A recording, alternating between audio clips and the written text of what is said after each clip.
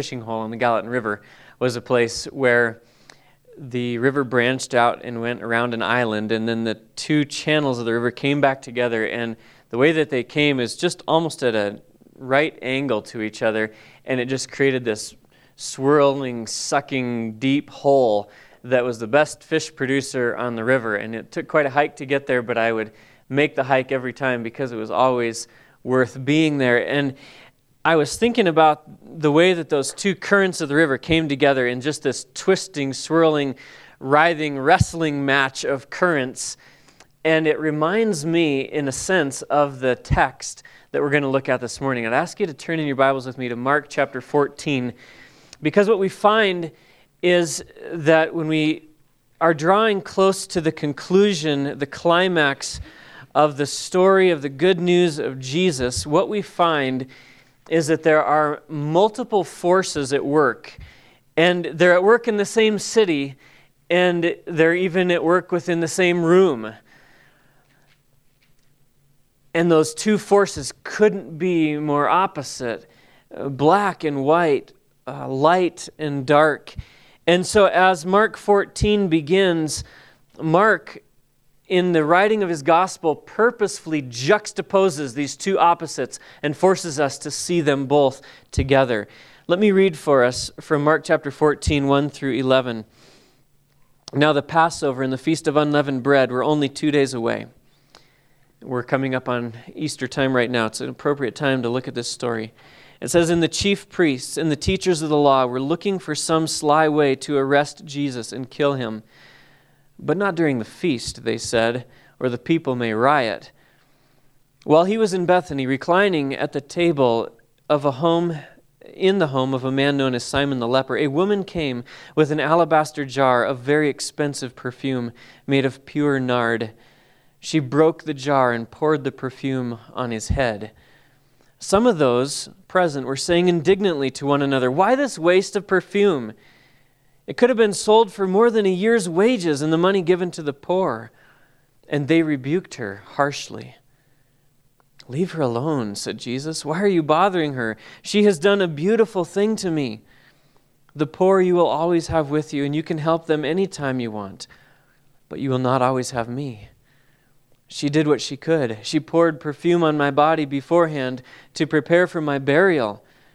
I tell you the truth, wherever the gospel is preached throughout the world, what she has done will also be told in memory of her.' Then Judas Iscariot, one of the 12, went to the chief priests to betray Jesus to them. They were delighted to hear this and promised to give him money. So he watched for an opportunity to hand him over."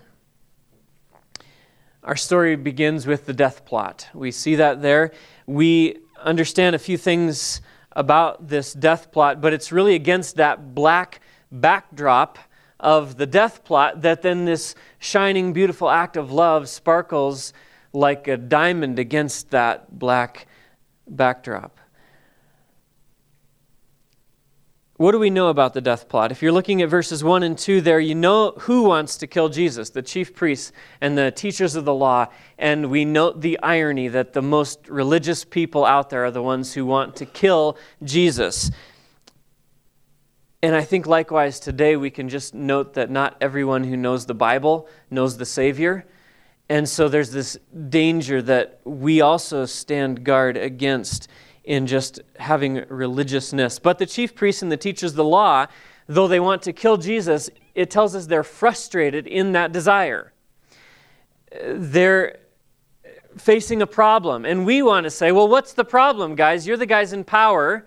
Why can't you just take action and do away with Jesus the way you want to do? But they can't. You see, it's a game of messy politics. What does the text tell us? It says that they're worried about something. They're worried that the people might riot. Now, to understand this just a little bit more, it's estimated that anywhere from 85,000 to 300,000 pilgrims converged on Jerusalem annually at the time of the Passover. That's 3 to 10 times the size of the city. Imagine just for a moment, 120,000 to 400,000 people converging on Bozeman next week. Where would we put 400,000 people? In Bozeman. What would you do with them? Okay? And the crowds that are coming to Jerusalem, the crowds, by and large, love Jesus. He's popular. People have heard about him. They're talking about him. And even though people don't all believe in him, they at least hold that he's some kind of a prophet. Remember when Jesus asked the disciples, who do people say that I am? Some say Elijah, some say John the Baptist, some say one of the other prophets. People hold Jesus in high esteem, and the religious leaders know that, and they know that if they arrest him at that time, they may face a riot. And some people, I think, don't really take seriously what a riot would mean and how serious of a possibility that would be. And maybe if you don't take it seriously, how that actually could be a realistic possibility, I would challenge somebody to read the book of Acts. You'll run across a couple of really good riots in the book of Acts. These truly were explosive times. And if you're still thinking about rioting and trying to get that, I was thinking about our own civilized times. And we have riots today. I have a few slides here. Uh-oh. Are they coming? What's happening, Robert? Just give me a report. Projector coming? Here we go. Oh, all right. Here we go. A couple of these famous riots from recent years. Michael Brown in Ferguson. See if my clicker is going to work. There we go. Freddie Gray. This was the one before that. Eric Garner. Check this one out. January 20th, 2017. As protesters clash with the police. We've seen police throw stun grenades. Hit that cameraman right there. Hit that reporter. They've been throwing rocks. This was Inauguration Day. Paintballs filled with tear gas. Rubber bullets. People really happy about the new president. Getting out of hand. Rubber bullets are flying by me right now as we are speaking. Again, he's throwing another flashback right there. Holy cow. Again, guys, we're simultaneously live on Facebook.com/wearechange.org. Wearechange.org on Facebook.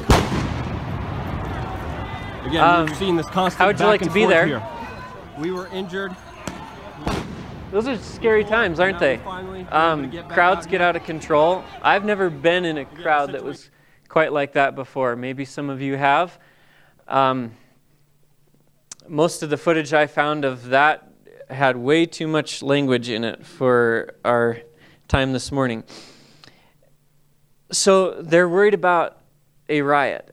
It's a real possibility. It's not just that the people would get out of control. It's what would happen because of it.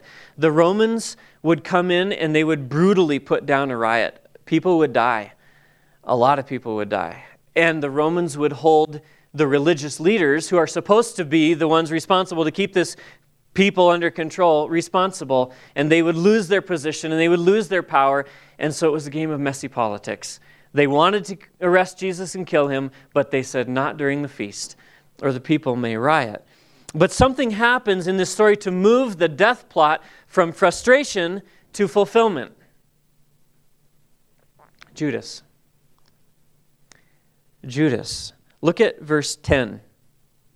It says, Then Judas Iscariot, one of the 12, went to the chief priests to betray Jesus to them. Why could one of Jesus' own disciples move the death plot from frustration to fulfillment? Precisely because he was an insider. Because he could give them the tip that they needed to take Jesus at a time when the crowds weren't going to be around, when they could do it secretly.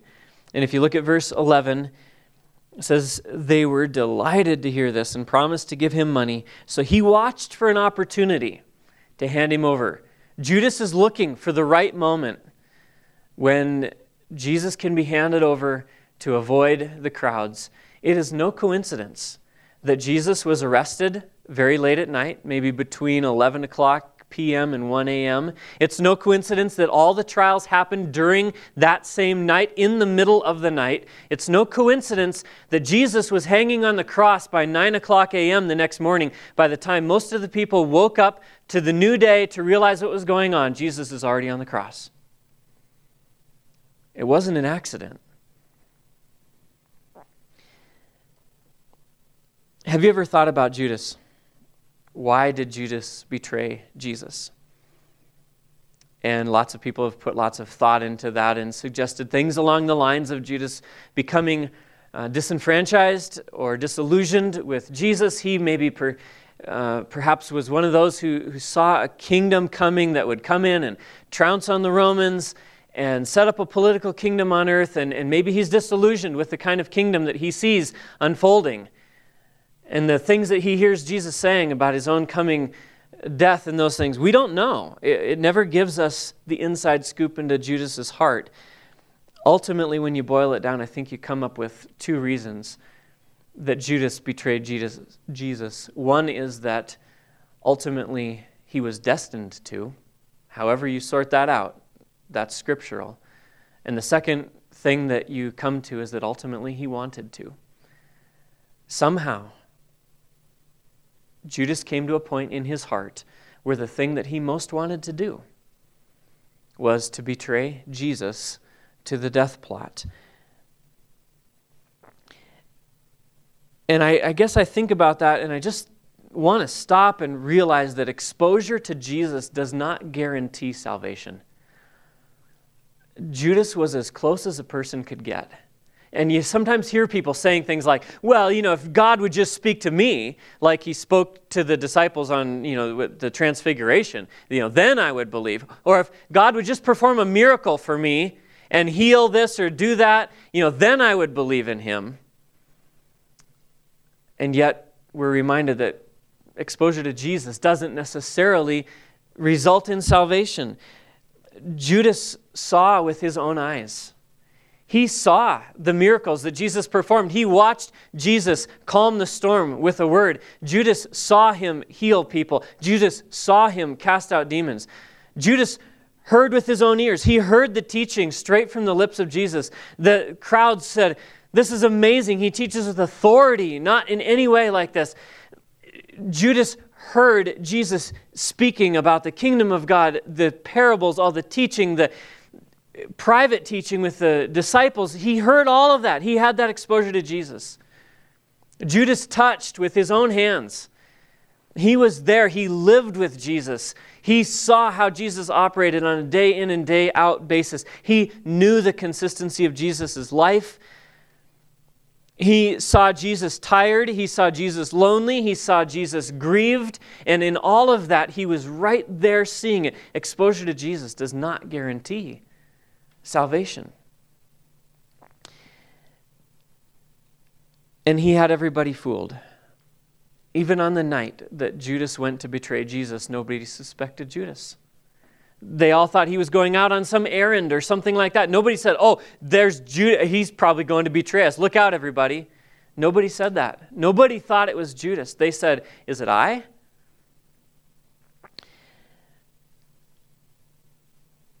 So I'm going to pause for a second and just ask you a bold question, and here you're all sitting at Bible college, but I'll ask you the bold question. Do you have everybody fooled?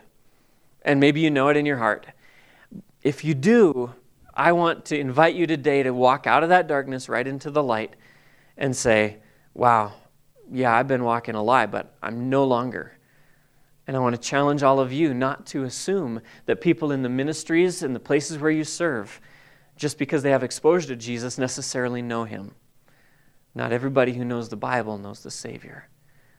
So don't be afraid to speak the gospel.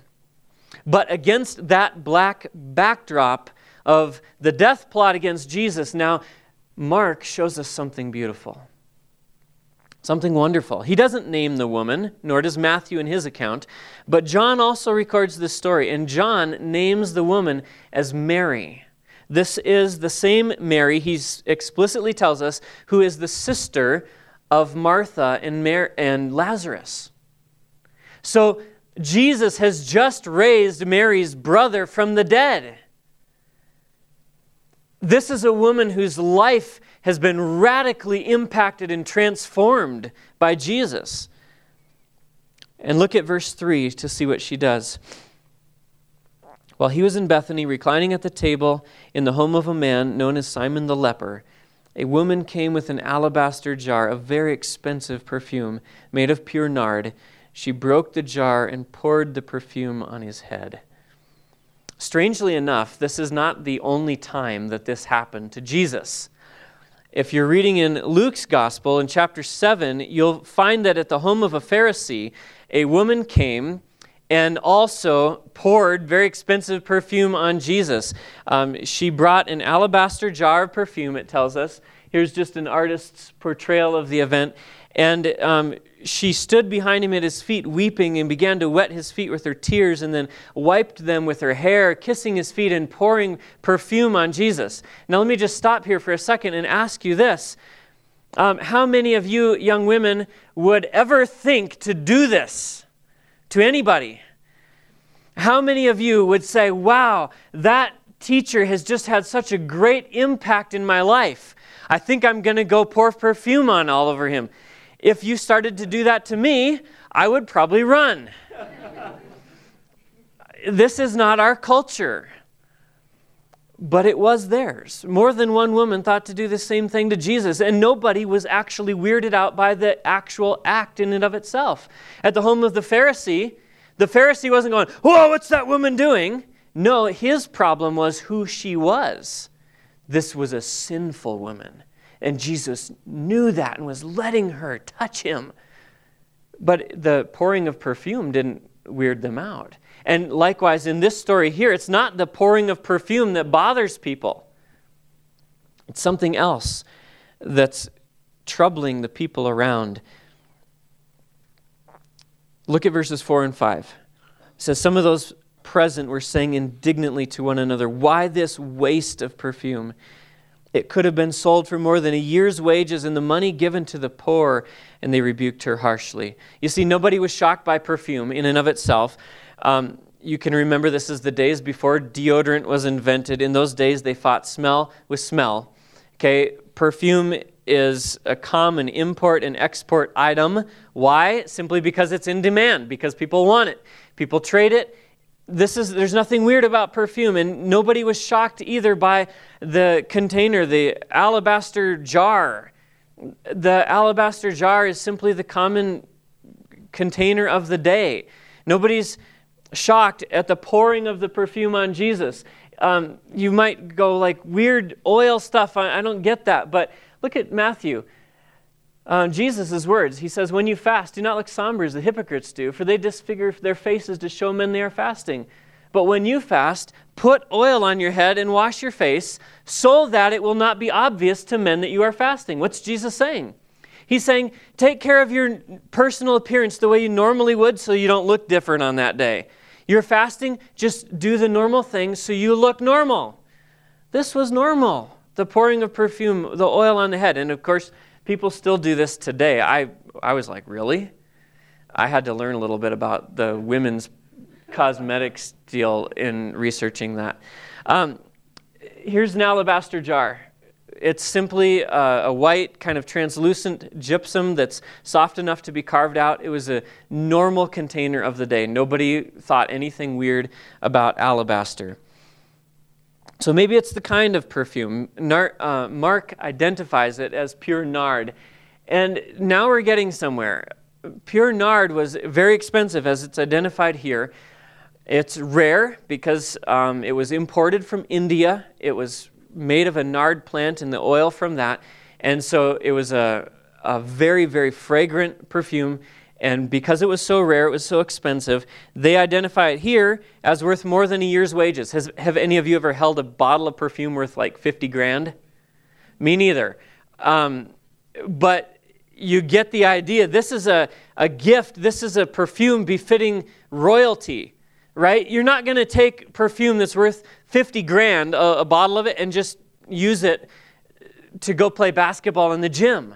Okay? This is special. This is rare. It's expensive. It wasn't the run-of-your-mill perfume. It was nard. And here's where it gets shocking, though. Mark says that she did what with it? She broke the jar. Probably broke the neck right off of that alabaster jar so that she could pour it on Jesus. Why did she break it? Because she's going to use it all. She's not going to save any of it for later. She's going to pour it all out. She's going to give it all to him. I want to talk with you for a couple minutes about extravagance. because there's something in this woman's actions that is so extremely extravagant. Labor Day 2002, I took a girl named Andrea for a hike. It was the day I proposed to her. This is the mountain peak where I proposed to Andrea, and it was a peak that I was familiar with through hunting. There's no trail up there, just game trails, and I packed a special lunch that day, and we drove up there and we ate lunch, and then we took off on the hike.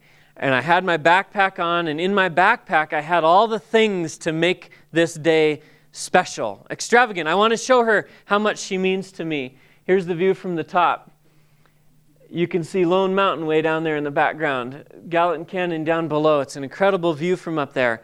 But in my backpack, I had packed all these materials for this day to make it special.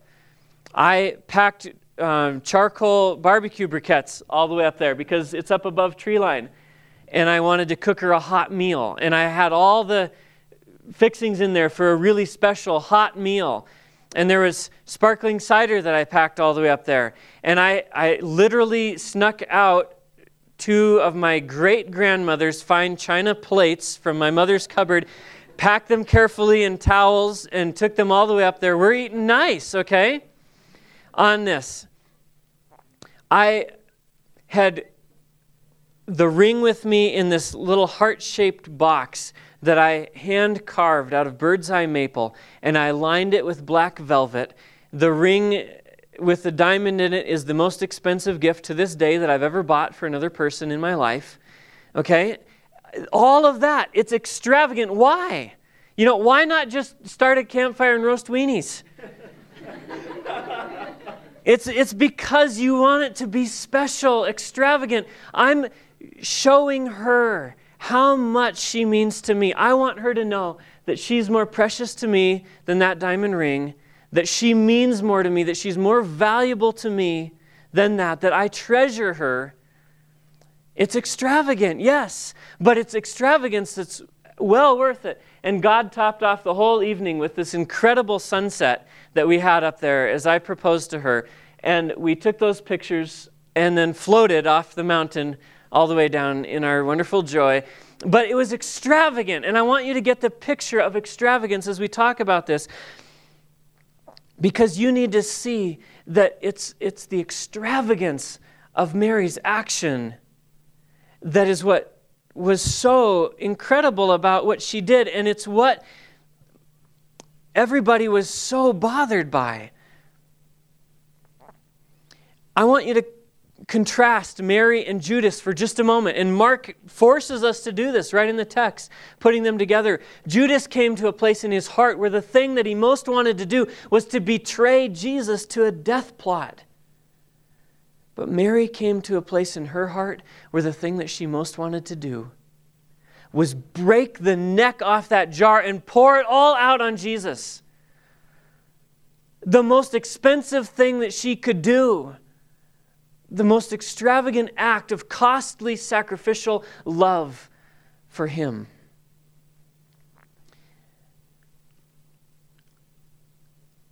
What was Jesus worth to her? Was Jesus special to her?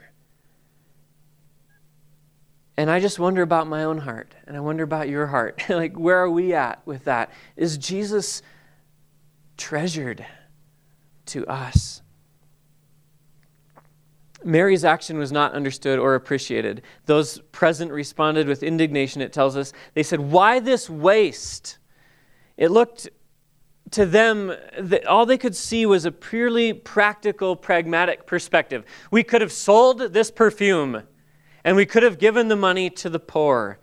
And they rebuked her harshly, it says. I'm wondering if you've ever been rebuked for doing something good. I remember one time when I was in high school that I came to church on a Sunday morning, and this man that I knew a little bit came up to me, and he was a pretty new believer, and he said to me, he says, "Ryan, I'm wondering if you could do something for me. My son is here visiting right now from California, and he doesn't know Jesus.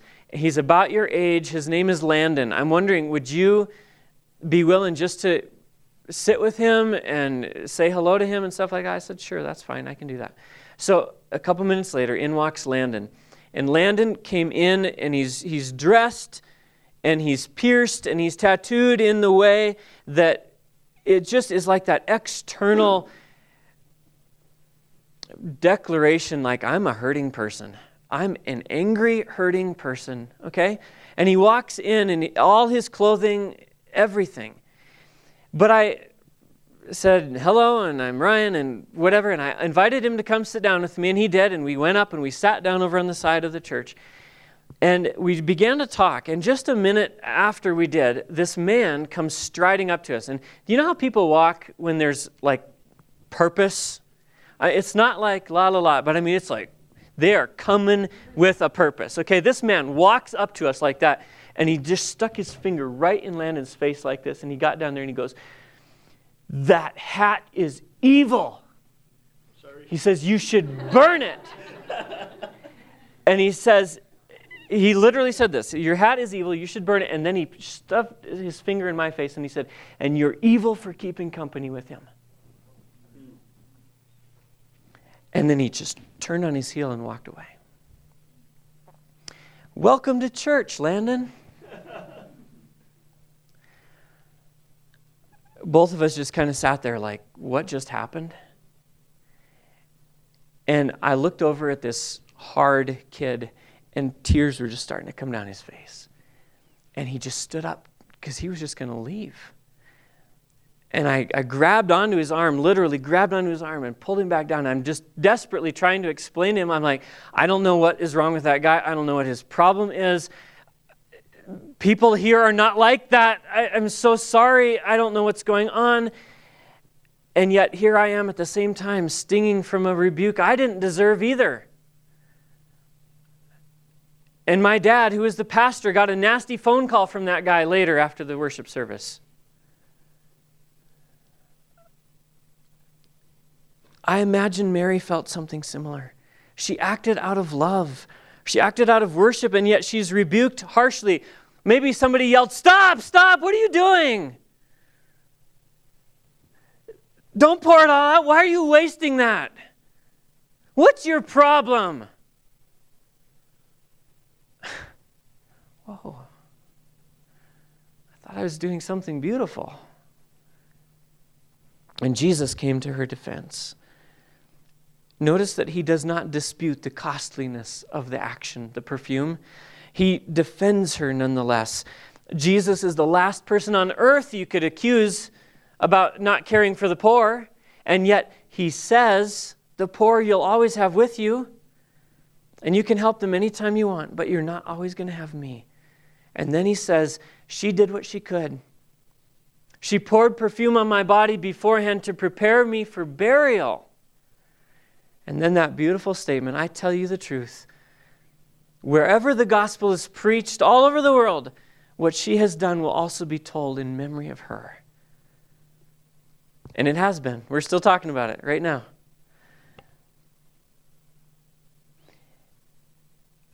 Brothers and sisters, it's a good thing to be extravagant for Jesus. We're coached all our lives in spending our money wisely and doing all those kinds of things. But I don't want you to be stingy when it comes to Jesus. Jesus defended a costly, sacrificial, worshipful, beautiful act of love done to him. And of course, in God's sovereign way, that act had so much more meaning than Mary ever realized when she did it. I wonder what kept the disciples from appreciating that act of worship. Why hadn't they thought of it and done it themselves? Why hadn't they planned for a special night? Hey guys, Passover's coming. Let's do something amazing for Jesus. Think of all the ways he's poured into our lives. Think of all that he's done. Let's do something to honor him, to worship him. Why hadn't they done it? Obviously, one of them, Judas, didn't do it because he didn't believe. But I think about the other guys, and I think that sometimes they're like me, I'm like them, so familiar that we lose our sense of wonder. time is running out. I'd love to tell you 2 stories right now. I'm going to just shave it down to one quick one, and it'll be about wrapped up. Last spring, I had the opportunity of hosting 18 different youth leaders from 18 different states all around the country here in Bozeman for a retreat. And we went around to different places, but they're all over the country. And they just kept oohing and aahing at all the wonderful scenery in Montana in the month of May, which is green and beautiful. And we took them one day on a hike up to Lava Lake. That was the other story. You'll not get my Alaska one. Here's Lava Lake. We hiked up there. And now Lava Lake it's pretty. But as a Montana guy who spent a lot of time in the backcountry and all that, I'm going, it's okay. But I can name a bunch of way more spectacular places than Lava Lake. However, as I hiked up there with this group of people, we crest that little hill and the lake first comes into view, and I stood there and people start walking up. I literally heard at least 3 different people say, as they gasped, "This is the most beautiful thing I have ever seen in my life." Now, Montana boy me, I wanted to laugh. Because I'm like, you think that's beautiful? You ain't seen nothing yet. Why my scorn? What's wrong with me? Why do I not appreciate the beauty as they did? Because they're not from here. And they looked at that and just went, wow. And here I am. Yeah, ho-hum, whatever. Have you ever been in a worship service? Because this is confession time for me. I have. And looked around at other people, and I see somebody with tears streaming down their face in a time of corporate worship. And I realize as I'm almost stifling a yawn that I'm sitting there totally unaffected and unmoved by the person of Jesus.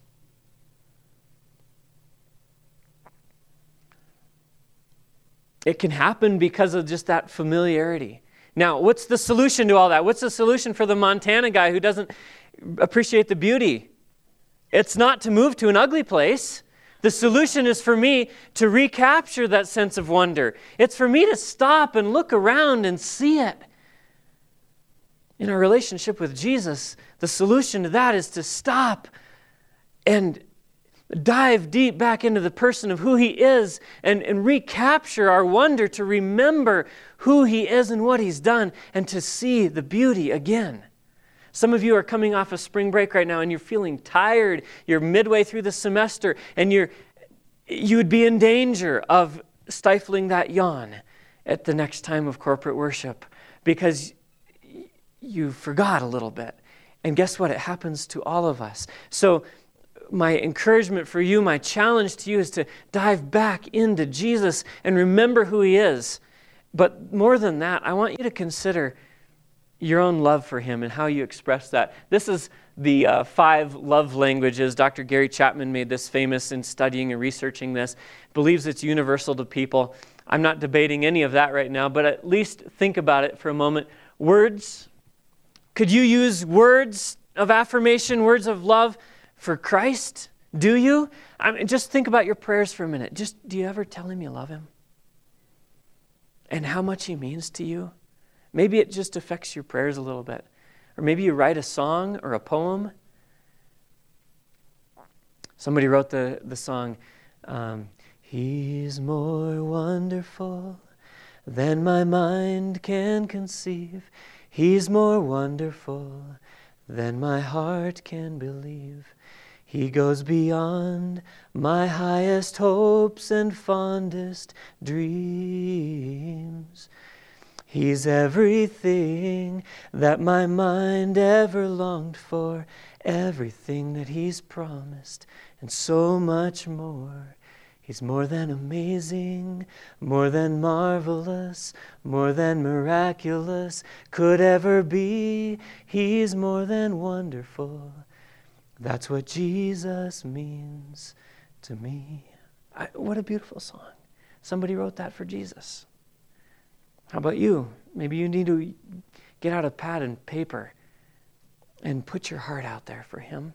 How about gifts? Maybe you need to break your bank account open the way that Mary broke open that jar of nard sometime. And just in a different way, an extravagant way, a way that's above and beyond any normal tithing and all that you do. Show him you love him. Maybe it's touch. Oh yeah. Why don't you save that one until you see him face to face? It's coming, okay? But how about acts of service? You know, my wife knows the difference whether I do the dishes joyfully or grudgingly. Jesus knows the difference too. When I go to clean the church building at Manhattan Bible Church, do I do it with a grudging heart or do I do it with a worshipful heart? Because I get to serve in a small way, even in an unnoticed way that only he sees. Maybe it's time for you to think of an act of service that you'll do. Maybe it's just time spent. Time spent with another person. Maybe you just need to take your Bible and get away on your own. Go spend a few hours with Jesus. Have a date. Just you and him. Go spend some time there. I'm just encouraging all of you right now to consider something that you may do that is an act of extravagant love for him.